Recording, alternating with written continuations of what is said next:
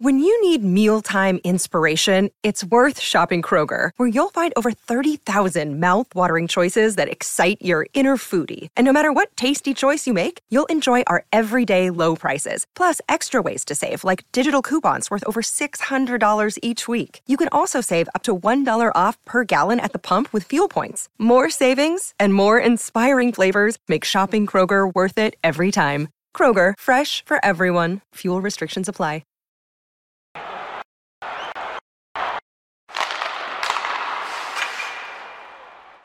And hello once again, everybody. It's another exciting episode of THN on the Q, brought to you by BetMGM. It's been a couple weeks since we were last with you, and of course, a lot has taken place. The draft, the trades, the changes in personnel. A lot to get through. We're going to start right away. First of all, as usual, I'm Will McLaren. He's Jamie Tozer. And there's a very distinct difference between the two of us and the events of the last couple of weeks. One of us decided to go to the first live in-person draft for the QMJHL in 3 years up in Sherbrooke, Quebec. Mm-hmm. One of us decided to flee the continent for 9 days. I'll let you figure. Yeah, it was a bold choice. I think the people who made those decisions stand by them, especially considering the condition that those that went to Sherbrooke ended up being in last week. It's who would have thought you could still have a super spreader in 2023, but here we are. So, Jamie, first of all, hope you're feeling a little bit better than you were last week. And second of all, before we even talk about the ins and outs of the draft, just let's talk a little bit about the draft experience. What was it like to get back in the saddle and back into an event that both of us have a big appreciation for? Well, yeah. As you can tell by my voice, I am still recovering from such a glorious weekend in beautiful Sherbrooke. Like I mentioned, visiting all these Q cities for the draft, it's a lot nicer visiting these places in the summertime than in the winter. So it's great to see Sherbrooke in the summer. Honestly, it felt like we didn't miss a beat. Like it felt like there was a draft the year before. That League did a great job. Phoenix did a great job. It felt like old times. Everything felt like it was just any normal draft. It was a great time. Had a blast per usual. Great to see so many people that I haven't seen in person in a few years. Great to see, but always great to see some people that you see throughout the year, but to have everybody in one spot, it's a blast. Yeah, definitely. And that's the thing is that combination of who you see a little more frequently and then the ones that you almost never get to see.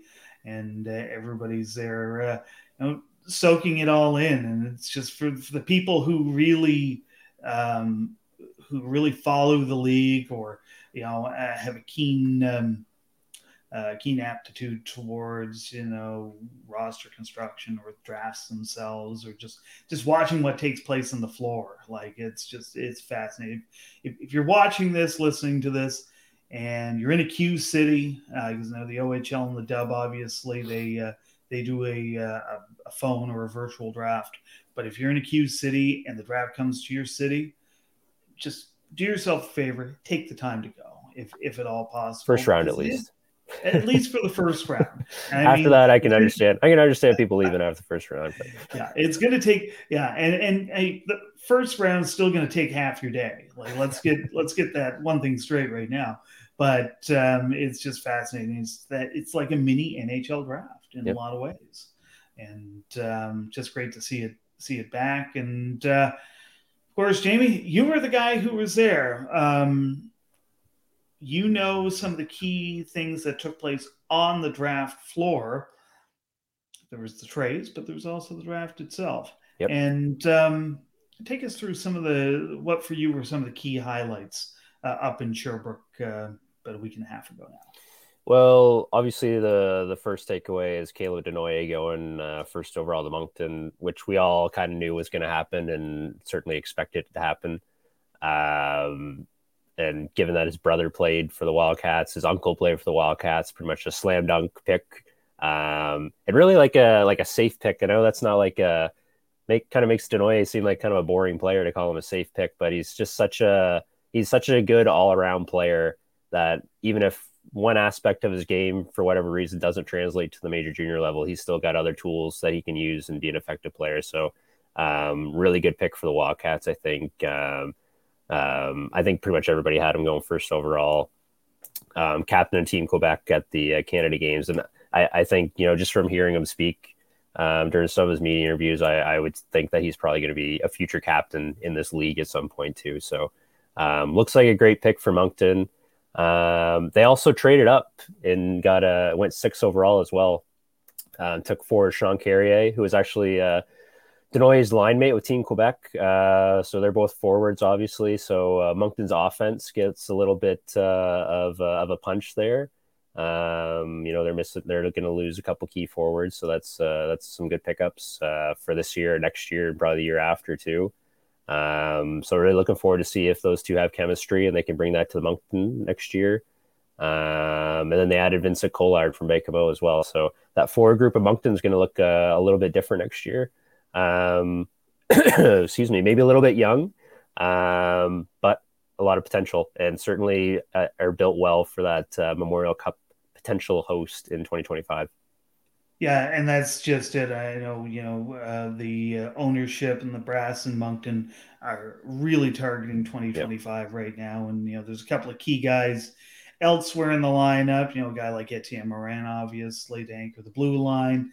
A guy like Gabriel Fortier-Gendron, who came in last year as a 16-year-old defenseman. He'll be a big piece. And now, it's going to be built up. There's a couple of guys up front who will be grizzled veterans really by then. I believe that would be the overage season for a Jon Loshing. He's still in the league, which strong possibility he is. Yep. So this is just augmenting everything. And, you make the point about the family connection there, of course, the brother of Elliot Desnoyers and the nephew of a guy who I remember very well from a very long time ago, Simon Laliberté. All 3 guys drafted in the first round. All 3 guys or either a C or an A. Simon was briefly a captain in Moncton in his own right. So, and really with Elliot and Simon back in the day, 2 guys who were just universally well-liked. And looks like Caleb, from a personality standpoint, is going to follow in the footsteps of his brother and his uncle very well. So it'd be very exciting to see what, as you mentioned, both him and Carrier bring to the table this first year in Moncton as the Cats continue their climb through the Maritime Division and the Q League in general. Now, Moncton had 2 of the first 10 picks in the draft. Yep, 2 of the first 8 picks. For 6. Yeah, 2 of the first 6. Which really means that in a way, they were kind of behind the 8 ball compared to some other teams. They were one of only 3 teams to make the first 8 picks in the draft. Which, I remember when this happened, Jamie. I want to say it was in 2006. Rimouski, who were hosting the 2009 Memorial Cup, they took 4 of the first 8 players, including future NHLers in Patrice Cormier and Jordan Caron, and it was shocking. Like, that had never been seen. But it's almost an annual tradition now. We've seen Gatineau do it. We've seen Rimouski do it. We've seen Chicoutimi do it. Where they basically stockpile not just first-round picks, but high-end first-round picks. And it happened again this year. Yep, Chicoutimi going with 4 first-round picks. I think some of us maybe thought that they might package some of those and move up a little bit. But they opted to keep all of them. It's always an interesting move to keep all of them. And, I think Chicoutimi had 4 last year, but correct me if I'm wrong. I think 2 of those players didn't report Chicoutimi, if I'm correct. So really, that's correct. Had 2 picks. Sacha Boisvert for 1, and there was someone other whose name escapes me. Yes. But from following this draft, I think all 4 of these guys are going to report to Chicoutimi next year. And people got to remember too, like, there's a limit on 16-year-olds you can carry. So, I mean, that's pretty much their 4 16-year-olds. So, which doesn't happen very often. So, certainly a choice to go all in on young talent like that. But Chicoutimi, I mean, they're looking pretty good for the future. Like, they've got a pretty good core built there. what year they decide to go in. Seems like a few of the teams that we knew were kind of interested in 2025 have kind of made their rosters so that if they decide not to go in 25, they're still going to probably be pretty good in 26. So they've kind of got some options there. Also saw the Armada draft twice in the top 8. So Armada Wildcats chewed me. They were busy in that top 8. Another trend, very Quebec heavy first round. Had to wait till pick 14 to see a Maritimer go. Tyson Gauguin, a Moncton native, went to Rimouski. So a very Quebec heavy draft, which we kind of knew going in was going to be the case, but still kind of weird to see such a dominant wave of Quebec players the first round after we kind of see a mix of it in recent years anyway. Oh, definitely. And, as the years go by, it becomes more and more prevalent that some years you may have just as many Atlantic Canadians selected as you will Quebec born players. Just, some years the numbers just tilt in a certain way, and they tilted very heavily in the favor of Quebec born talent for sure. Based on what we saw coming into this draft, that's not overly surprising. And they did make up towards the end of the end of the first round with a handful of other guys being selected. But at the end of the day, going the first 13 of nothing but Quebec-born players, that's something I'm willing to bet that's probably something, without having the record book right in front of me, something that probably hasn't happened since the first couple of years in which maritime teams were in the queue. That's so heavily skewed, something we may not see again for a very long time. But you talked about Tyson Gauguin and him going 14th. You also talked about Blainville, of course, and the Armada and their plethora of picks. Want to talk about a guy who went a little bit later in the draft, but went to the Armada nonetheless. That's Zachary Morin. Fell to 19th overall. Probably not overly surprising in some respects, but certainly something that no doubt caught some eyes on the draft floor and in the crowd the day of the draft. Yeah, and Morin was ranked third by Central Scouting, but played in the U.S. last year, has already signed a tender to play with USHL Youngstown next year. So certainly a guy who has clear intentions to play in the U.S. So not a huge shock to see him slip all the way down. Also, probably not really a shock to see him go late in the first round, just given that the Armada, if he doesn't report and they choose to relinquish his rights, they can get a compensation pick next year. So, pretty safe gamble by the Armada, who might have a shot at getting him there. It's in the Montreal market, pretty good young core there with the Armada too. So you never know, they might have a chance. A couple other interesting picks though. Sea Dogs drafted a guy pretty much no one had ever heard of in the second round with their top pick. Classic Sea Dogs move. Yep. So Egan Beveridge, who if you looked at the American draft listings, which I don't think anybody did, of Central Scouting, he was listed full on there. Full disclosure, I did not. Well, that's disappointing to hear that. But a pretty highly touted American player. He's from New Hampshire, played for the Chicago Mission last year. A little bit small. I think Central Scouting has him listed at 5'7". Elite Prospects has him at 5'8", around 160 pounds. But from what I know, a very talented player. So certainly some drama around that pick. But Beveridge was actually there, put on a Sea Dogs jersey. He's fully committed to coming to St. John. So it looks like this is a sure thing that the Sea Dogs got essentially a first round talent in the second round with 30th overall pick. So it looks like a pretty good find by them. And certainly kudos to their scouting staff, because I know they worked for several months behind the scenes trying to get this pick secured. So that'll be an interesting to follow next year to see what he can bring. And a little bit of intrigue after that pick too. So Beveridge went to 30th. And then the Mooseheads moved up to take Liam Kilfoyle immediately after that pick. And that was a little interesting just because Beveridge and Kilfoyle turns out were roommates at a U.S. prep school previously, and St. John was scheduled to pick again at 33. So certainly have to think that the Mooseheads were concerned that St. John was going to move up and get Kilfoyle, who's a Quispamsis native, but like Morin, has committed to a USHL team for next year. It looks like he's going to go to the US. But again, we'll see what happens. And certainly the Mooseheads being such a strong team, there's certainly some intrigue there to follow throughout the summer to see if he might change his mind and come the Q route. Yeah, and going back to Egan Beveridge, this isn't the first time we've seen the Sea Dogs do this. In fact, the Sea Dogs have almost kind of create a bit of a niche out of selecting guys who have fallen down the ranks or who are not as well known or have claimed to have NCAA intentions.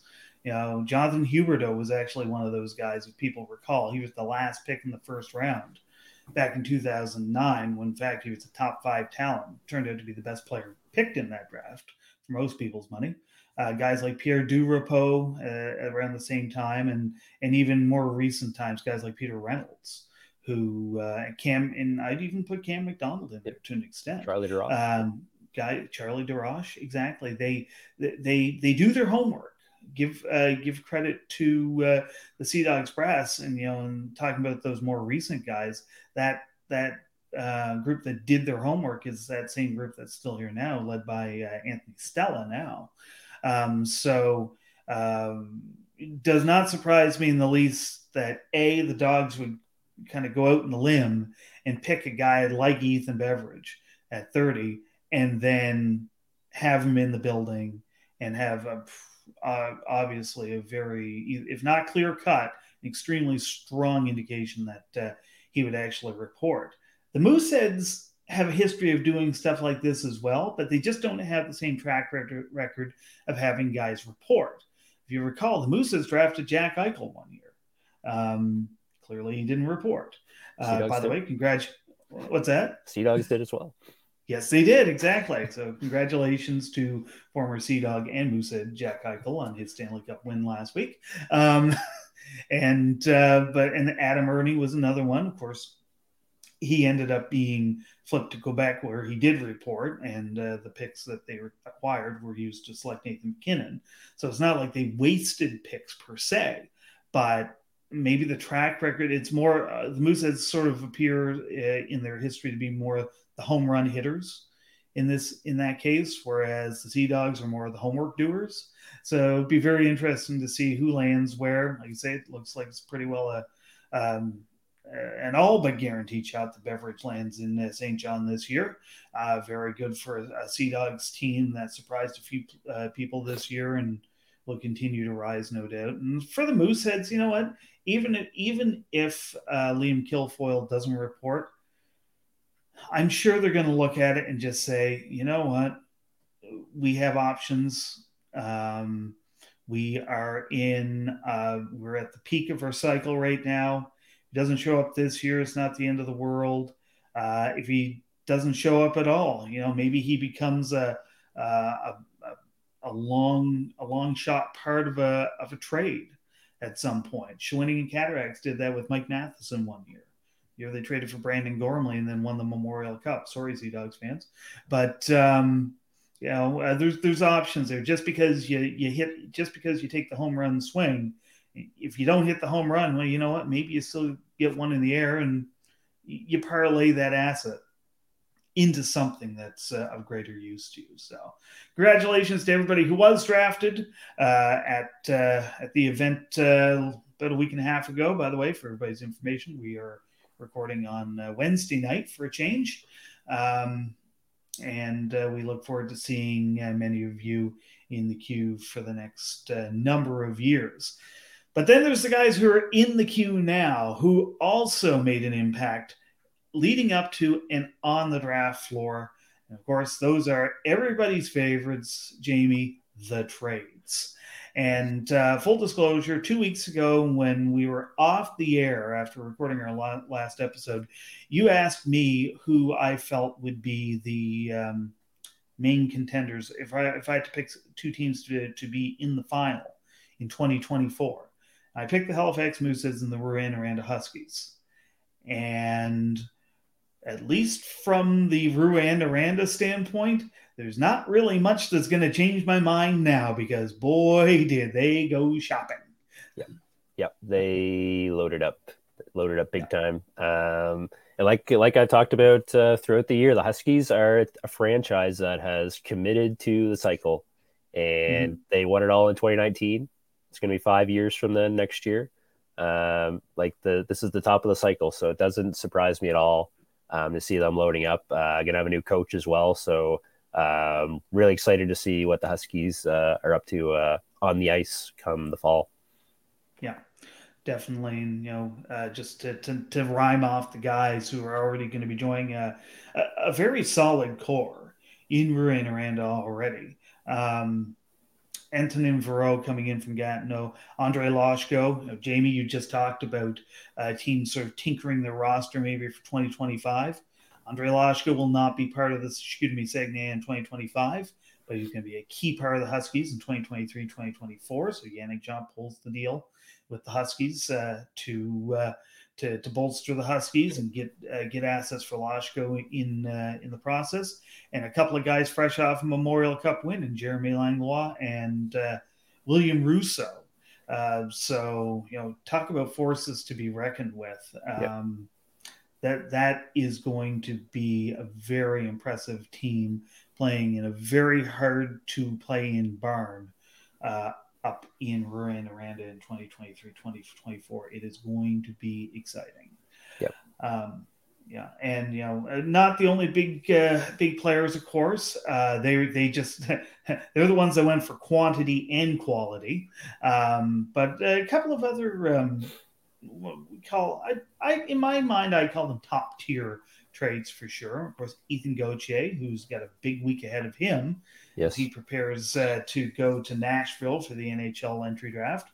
He goes from Sherbrooke to Drummondville as the Phoenix begin to build things back up, and Drummondville keeps trying to do what they're trying to do, I guess, for lack of any better phrasing. And Noah Warren, who missed out on the Gatineau Olympics big run this year due to surgery, I believe on his shoulder, if I'm not mistaken. He goes from Gatineau to another team who we expect to see on the rise next year, the Victoriaville Tig. And a few other we call maybe not as noteworthy of trades, but certainly ones that are going to make an impact next year. Jamie, anything there that caught your eye? Anything that had any oohs and ahs on the draft floor, perhaps? Yes. The Gauthier trade literally had oohs and ahs because this was a widely expected trade. But the Wednesday trade period passed, it didn't happen. The Friday trade period passed, it didn't happen. So Saturday on the draft floor, the host Sherbrooke Phoenix opted to trade Gauthier to Drummondville. So got some interesting reactions from the crowd as the Phoenix announced that deal, which was kind of cool.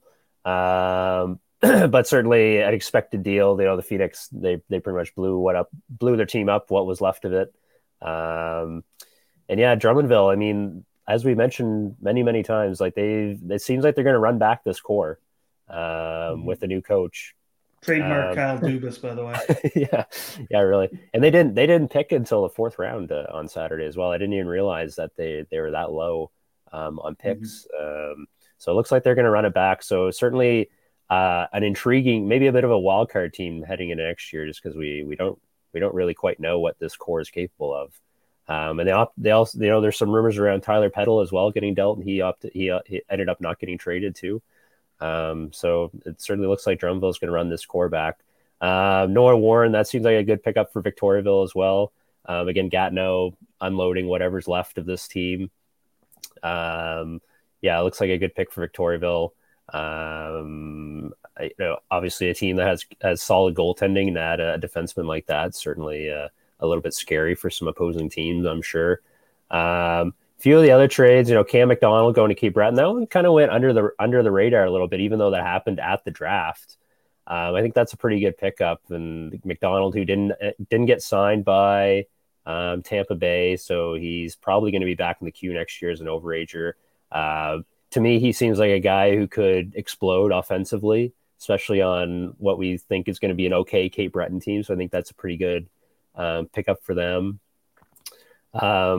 Justin Gill going to Baie-Comeau, their offense looks like ridiculous right now. You add Justin Gill, who had that breakout year in Sherbrooke, 44 goals last year. Add him to Justin Poirier, Isaac Dufort, Malovsky. Like that's a young but deadly offense in Baie-Comeau. They're going to be a fun team to watch, especially if they kind of build off that momentum they had from that first round series against Moncton, which maybe they should have won. Hot take there. Depends on your video review take. I was going to say depends on how many cameras you have in the building, really. But speaking of the Wildcats, Olivier Boutin, I think that's a good pickup for them too. A 20-year-old defenseman. They've got a pretty promising defense core, but it's still young, so I like that ad for them. I think he adds a key piece of some veteran leadership to a young core. I'm sure Moncton kind of envisions this defense core kind of being the way we saw Halifax develop throughout the year and really step into their own come the playoffs. And I'm sure Moncton's kind of hoping to see something similar next year and really see some promise with this core as they build for 2025. Yeah, I'd agree with that. They seem to want to have that well-rounded team, yep. So to speak, and Boutin definitely puts them a step in the right direction. And you mentioned Gill, of course, coming off a 90-plus point season, a real breakout year. He should fit in quite well. Another Sherbrooke guy, Milo Rollins, ends up going from Sherbrooke to Bathurst. Huge, literally huge. Yeah, literally 6'6", I believe. 6'6". Yes.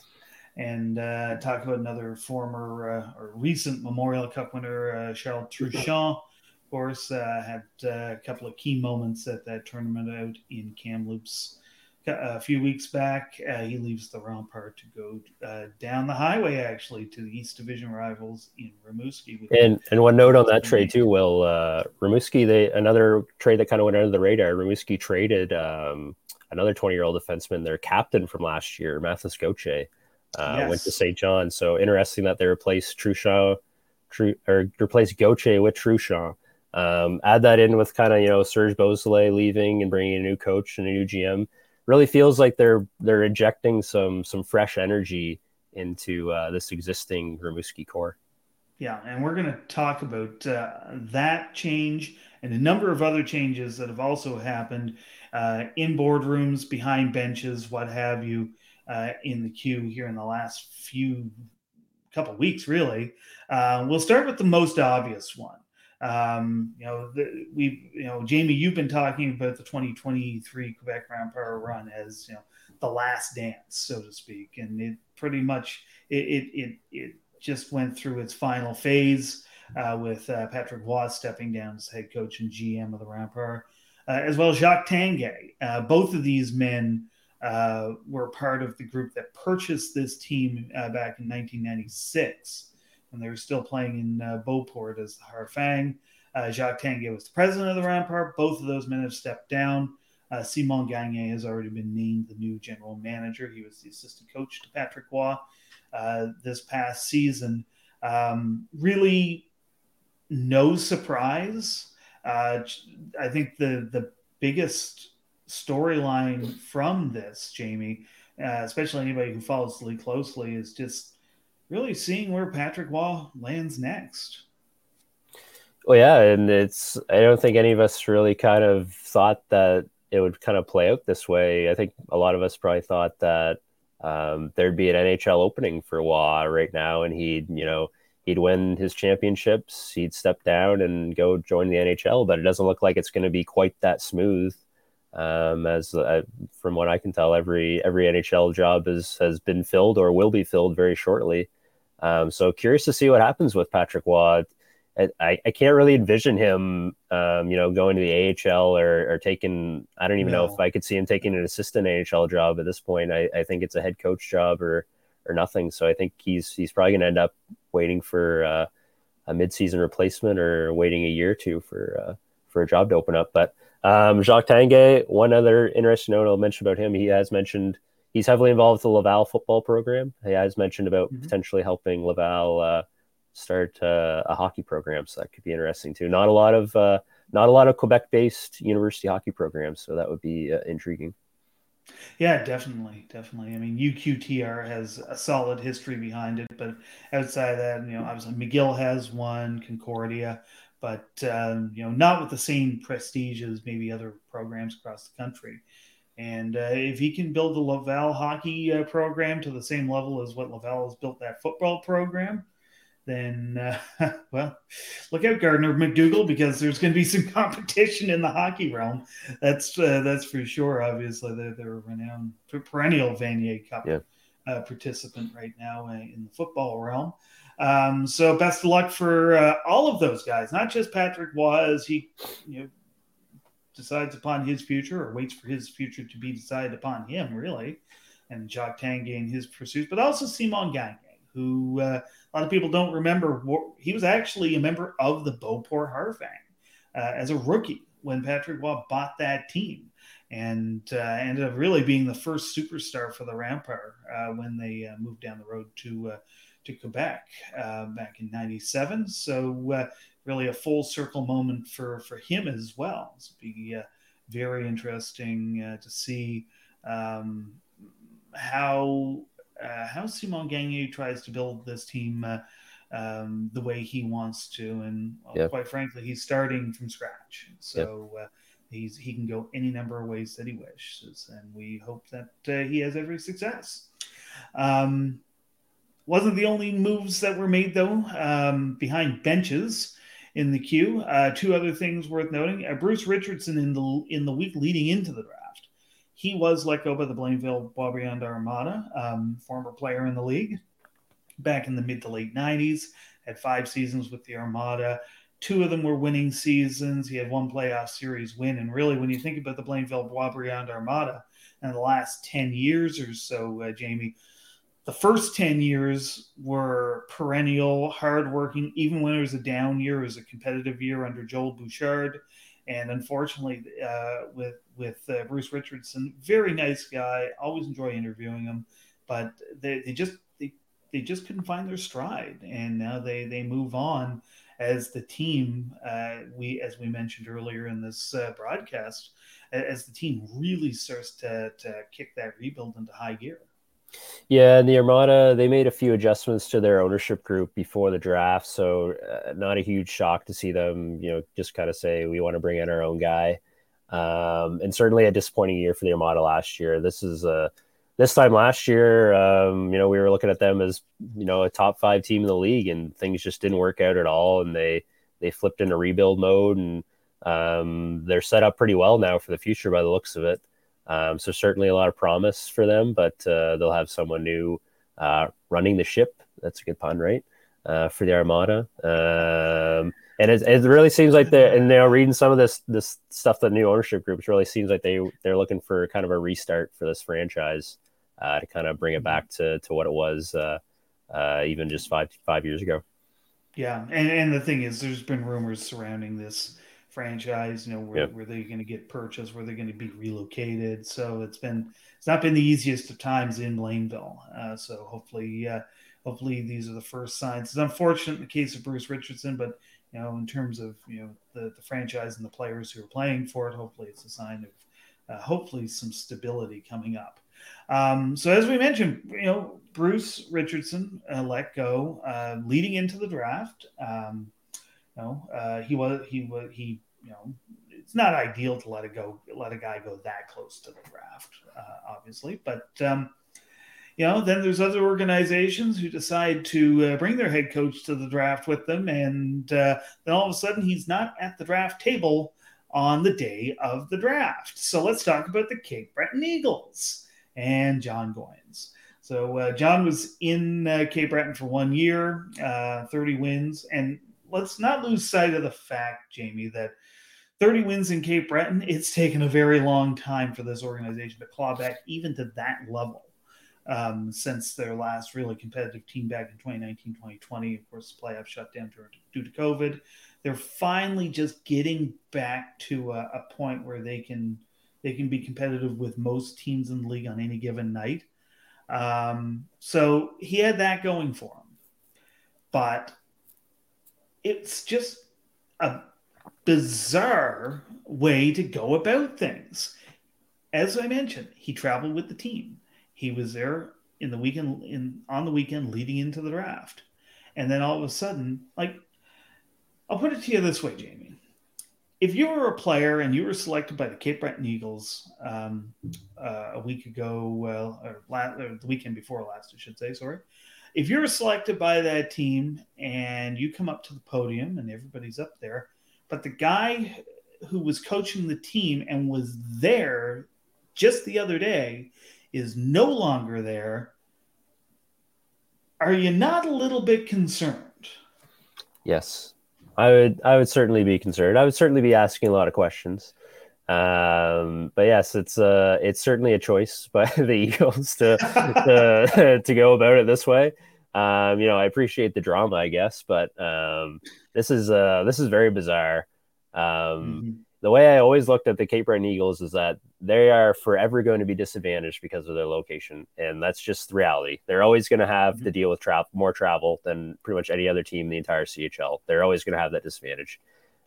And now it just seems like they've created all these disadvantages on their own that just don't need to happen. There's just like this internal chaos, it seems like, constantly. And it just doesn't seem like there's any solid plan. And if there is, there's no patience for that plan. And it just seems like it's just ad hoc decisions here and there. And we'll see what happens. And fingers crossed, everything just unfolds and results in a Memorial Cup and apparently tons of building renovations and also hosting Memorial Cup and all these other stuff. It just seems like they're all over the place. Yeah. I mean, there's a lot of teams in the CHL, and back in the day, there was even more that were kind of hamstrung, much like the Cape Breton Eagles, maybe not to the extent of the Eagles, but they had a hard time dealing with whatever setbacks were thrown their way, whether it was travel, whether it was budgetary, whatever. But, and it's not to say that, you can be, to use the classic example, you can't be the Peterborough Petes. Not every team can be that, where, you just, you use it as a rallying cry and you bring in the best people that you can. And all of a sudden you're this legendary franchise. Nobody's saying that they have to be that. But there's a lot to be said for at least being somewhat stable. And that ain't happening right now. And it hasn't been happening for a very long time. It's just, if I'm a fan of that organization, if I haven't given up already, I'm wondering, when is the madness going to end? Because this is bizarre. And, it wasn't that long. It hasn't always been this way. It wasn't that long ago, 10, 15 years ago, where the Eagles were actually a model of consistency. And you didn't hear this. I mean, everybody knew that they had to travel. Everybody knew that they were disadvantaged, maybe from an economic standpoint at times. But you didn't hear it so often because it didn't have to be an excuse, because they worked around it to the best of their ability. That's what you got to do. And one of the best things that you can do to avoid the turmoil and the chaos and having to drag out the same excuses every time is not fire your coach the day before the draft. Wait till the weekend's over if you have to. Maybe decide to do it the week before. At that exact moment, you decide to do that. I hope they know what they're doing. Moving on. For Rimouski Oceanic, they hired Danny Dupont as a GM. Jamie, your thoughts? I think it's a good hire. He has some experience in the league, and I'm curious to see what he can do with this core, because it's a good young core. Lots of pieces. They drafted a few players this weekend as well. Drafted a goalie really high. Plus, they brought in Vincent Filion as well. So curious to see that. But a team that's on the rise, and a team that we know is interested in hosting in 2025 as well, along with the Wildcats. So probably a team that will be busy over the next few months trying to tee that up. Yeah, definitely. And you mentioned Vincent Filion, very, very intriguing guy right there, to see how he can rebound from what was a tumultuous at times stint with the Wildcats. Let's finish it off here, Jamie, with our team profile of the week. It's going to be a quick one in a lot of ways, because there's not a lot to talk about in the NHL. There's nothing to talk about in the Q. but they're a team that everybody loves to talk about all the time, and that's your Toronto Maple Leafs. As we mentioned, there's nobody in the queue right now currently drafted by the Leafs and nobody in the NHL, but a decent roster of guys in the AHL and the ECHL. We get the lists in front of us. What are some of the names that pop out at you?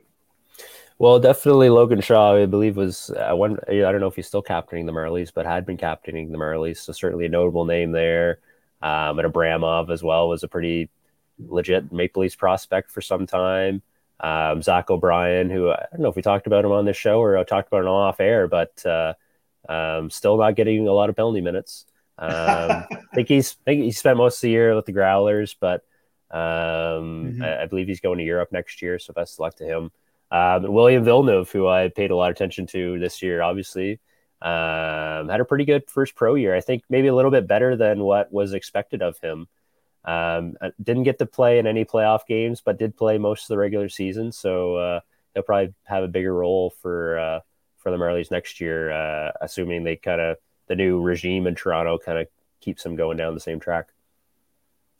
Yeah, and the reason why I burst out laughing there, for anybody who's wondering, Zach O'Brien played 207 games in the queue between the regular season and the playoffs, and accumulated 2 penalty minutes over the course of that, and just absolutely legendary. It happened in Moncton, by the way. I was living in Moncton, but was not at that game. I had people sending me photos of him in the penalty box. It's like a Bigfoot sighting, basically. But best of luck to Zach as he goes over to Europe, former 50-goal scorer in the queue. And of course, the ECHL with the Newfoundland Growlers, which is kind of becoming the de facto place for Newfoundland players will end up playing if they don't play senior hockey. Including probably my favorite guy that I've seen crop up in these lists this year, Jordan Escott, who actually played senior hockey for 9 years in Newfoundland before signing as a free agent with the Growlers in February of 2021. I think it was actually due to a shortage on the roster. And he's still with them now, after he put in a year and a half. So very impressive. Cool. Jordan played with the old PEI really cool. Rocket. Yeah. And then guys like Nathan Knoll, Adam Hallwell, James Melindy, guys with the Newfoundland connection, of course. Brett Budgell, his first pro season.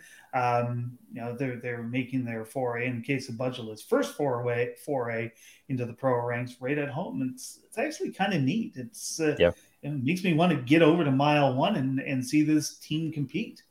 Yeah, it's really cool. Really cool experience too. Mile 1's nice, or Mary Brown's Center, which is better name now, honestly. They're chicken. Nothing beats Big Mary Monday. Come on. But yeah, cool experience, and cool to see them doing that. And a very good team as well. Like, they've been one of the best ECHL teams since they came in the league 5 or 6 years ago. So very cool. Mm-hmm. Yeah, absolutely. Kelly Cup win under their belt already in year 1, if I'm not mistaken. So hopefully good times still ahead over on the Rock. And the good times are going to continue here. Next week, we're going to be a little earlier than usual, as the 2023 NHL draft is taking place in Nashville on Wednesday, because, of course, let's have the draft on a Wednesday. But we'll probably record on Monday next week. I think we've agreed to. So you'll see the next episode hit in probably about 5 or 6 days, and it'll be all about the draft. We'll recap the prospects that we've already recapped, go back on a lot of those guys that maybe we haven't talked about since earlier in the season. Maybe some guys we expect to be surprises. Some guys maybe we expect to see slip. We're going to talk about all of that and more next week on another episode of THN on the Q, brought to you by BetMGM. In the meantime, for Jamie Tozer, I'm Will McLaren. We'll see you next week.